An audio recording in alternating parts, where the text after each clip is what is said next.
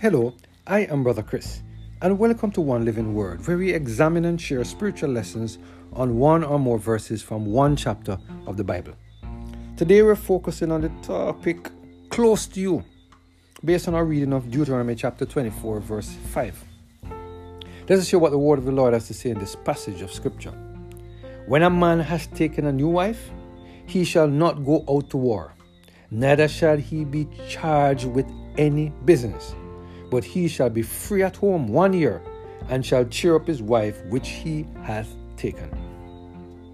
What a powerful counsel that God gave to newly married couples in Deuteronomy chapter 24, verse 5. Unless we get close to God, it will be impossible for us to fully grasp the importance of this counsel.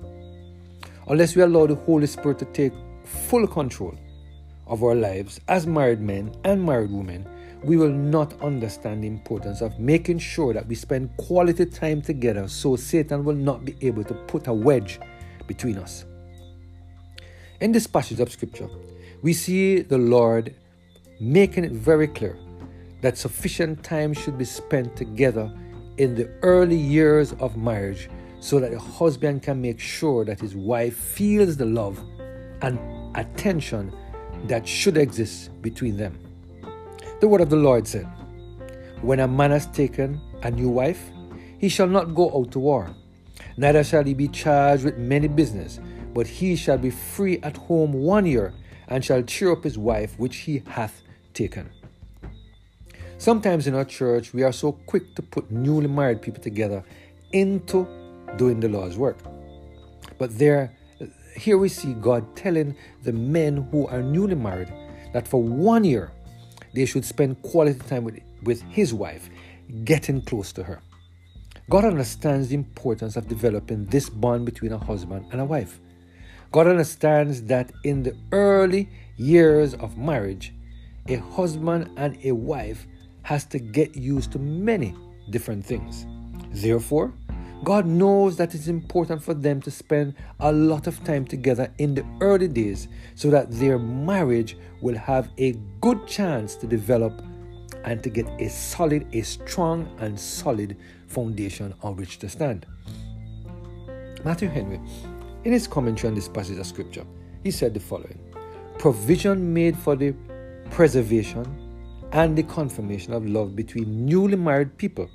This fitly follows upon the laws concerning divorce, which would be prevented if their attention or affection to each other were well settled at first.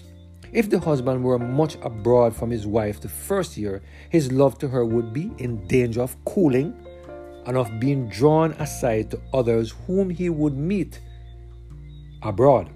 Therefore, his service to his country in war, embassies, or other public business that would call him away from home shall be despised or dispensed with, that he may cheer up the wife that he has taken. Note 1.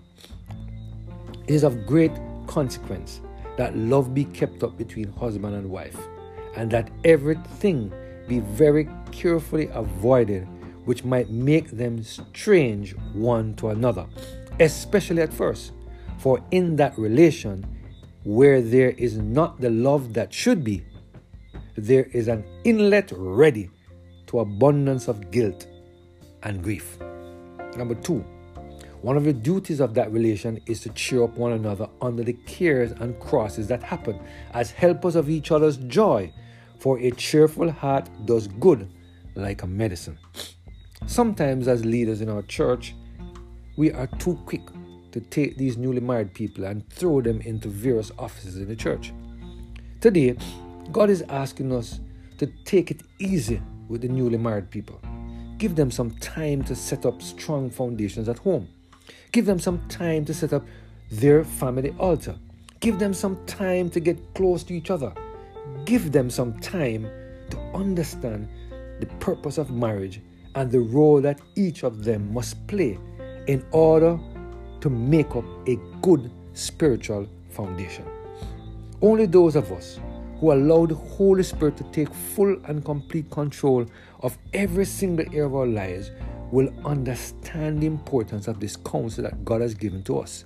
I pray that we will ask God to help married couples to get close to God so that He can draw them close to each other. Let us pray. Our Father, thank you, Lord, for the reminder. You want married couples, husband and wife, male and female, to get close to each other. Lord, help us to listen to this counsel and to understand you give us counsel, Lord, to avoid problems. We bless your name and glorify your name for all that you continue to do for us, we pray. Through Jesus Christ, our Lord. Amen.